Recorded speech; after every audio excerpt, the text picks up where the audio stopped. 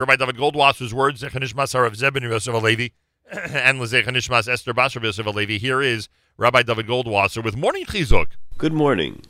Although the Torah says that the punishment for speaking Lashon Hara is tzaras, leprosy, we don't see that people who say Lashon Hara are punished with tzaras. They are punished instead with poverty. Poverty is like tzaras. In his younger years, the Chassam Sofer was the student of Rav Nosson Adler. Rav Nosson Adler was a very great and righteous scholar. He never forgot anything that he learned. Some of Rav Adler's actions, however, were greatly misunderstood by those who are ignorant. For instance, being a Kohen, he would duchen every day, which is usually done only on Yom Tov outside of Eretz Yisrael. Some of the ignorant townspeople considered him peculiar. They even tried to drive him from the town by building up a strong opposition to him. Not a man who could tolerate strife, especially if he was the cause of it, Rav Nosson Adler left the city of Baskowitz, even though he was completely innocent.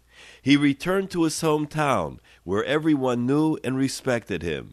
The Chassam Sofer, a loyal student, followed him. Years passed, and after Rav Adler passed away, the Chassam Sofer became a renowned Rav. His home became the address for all the needy, and the Chassam Sofer would help them speedily and efficiently. Once, he spent an unusually long time with one of the petitioners. The man was amazed at the special treatment, and he asked the Chassam Sofer why he spent so much time with him more than all the other people. The Chassam Sofer first gave him a donation and a letter so that he could do better in his collections. Then he answered the man, "I remember when you lived in the city of Baskowitz. It was during the time of my Rebbe, Rav Nosson Adler. You and others went against him and finally caused him to leave the town. I once asked him how he, who devoted his whole life to the service of Hashem, could suffer so much, and those that disgraced him were not punished for their terrible deeds. He answered that one day they would all knock at my door, for they would become the victims of poverty."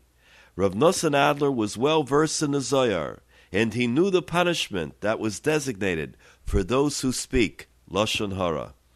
Many years have passed. My Rebbe's predictions all came true.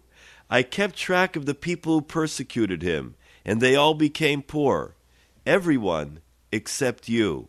I was often bothered by that. However, today, when you came, I marveled at how the great Rabbi Adler had indeed accurately foreseen exactly what would happen.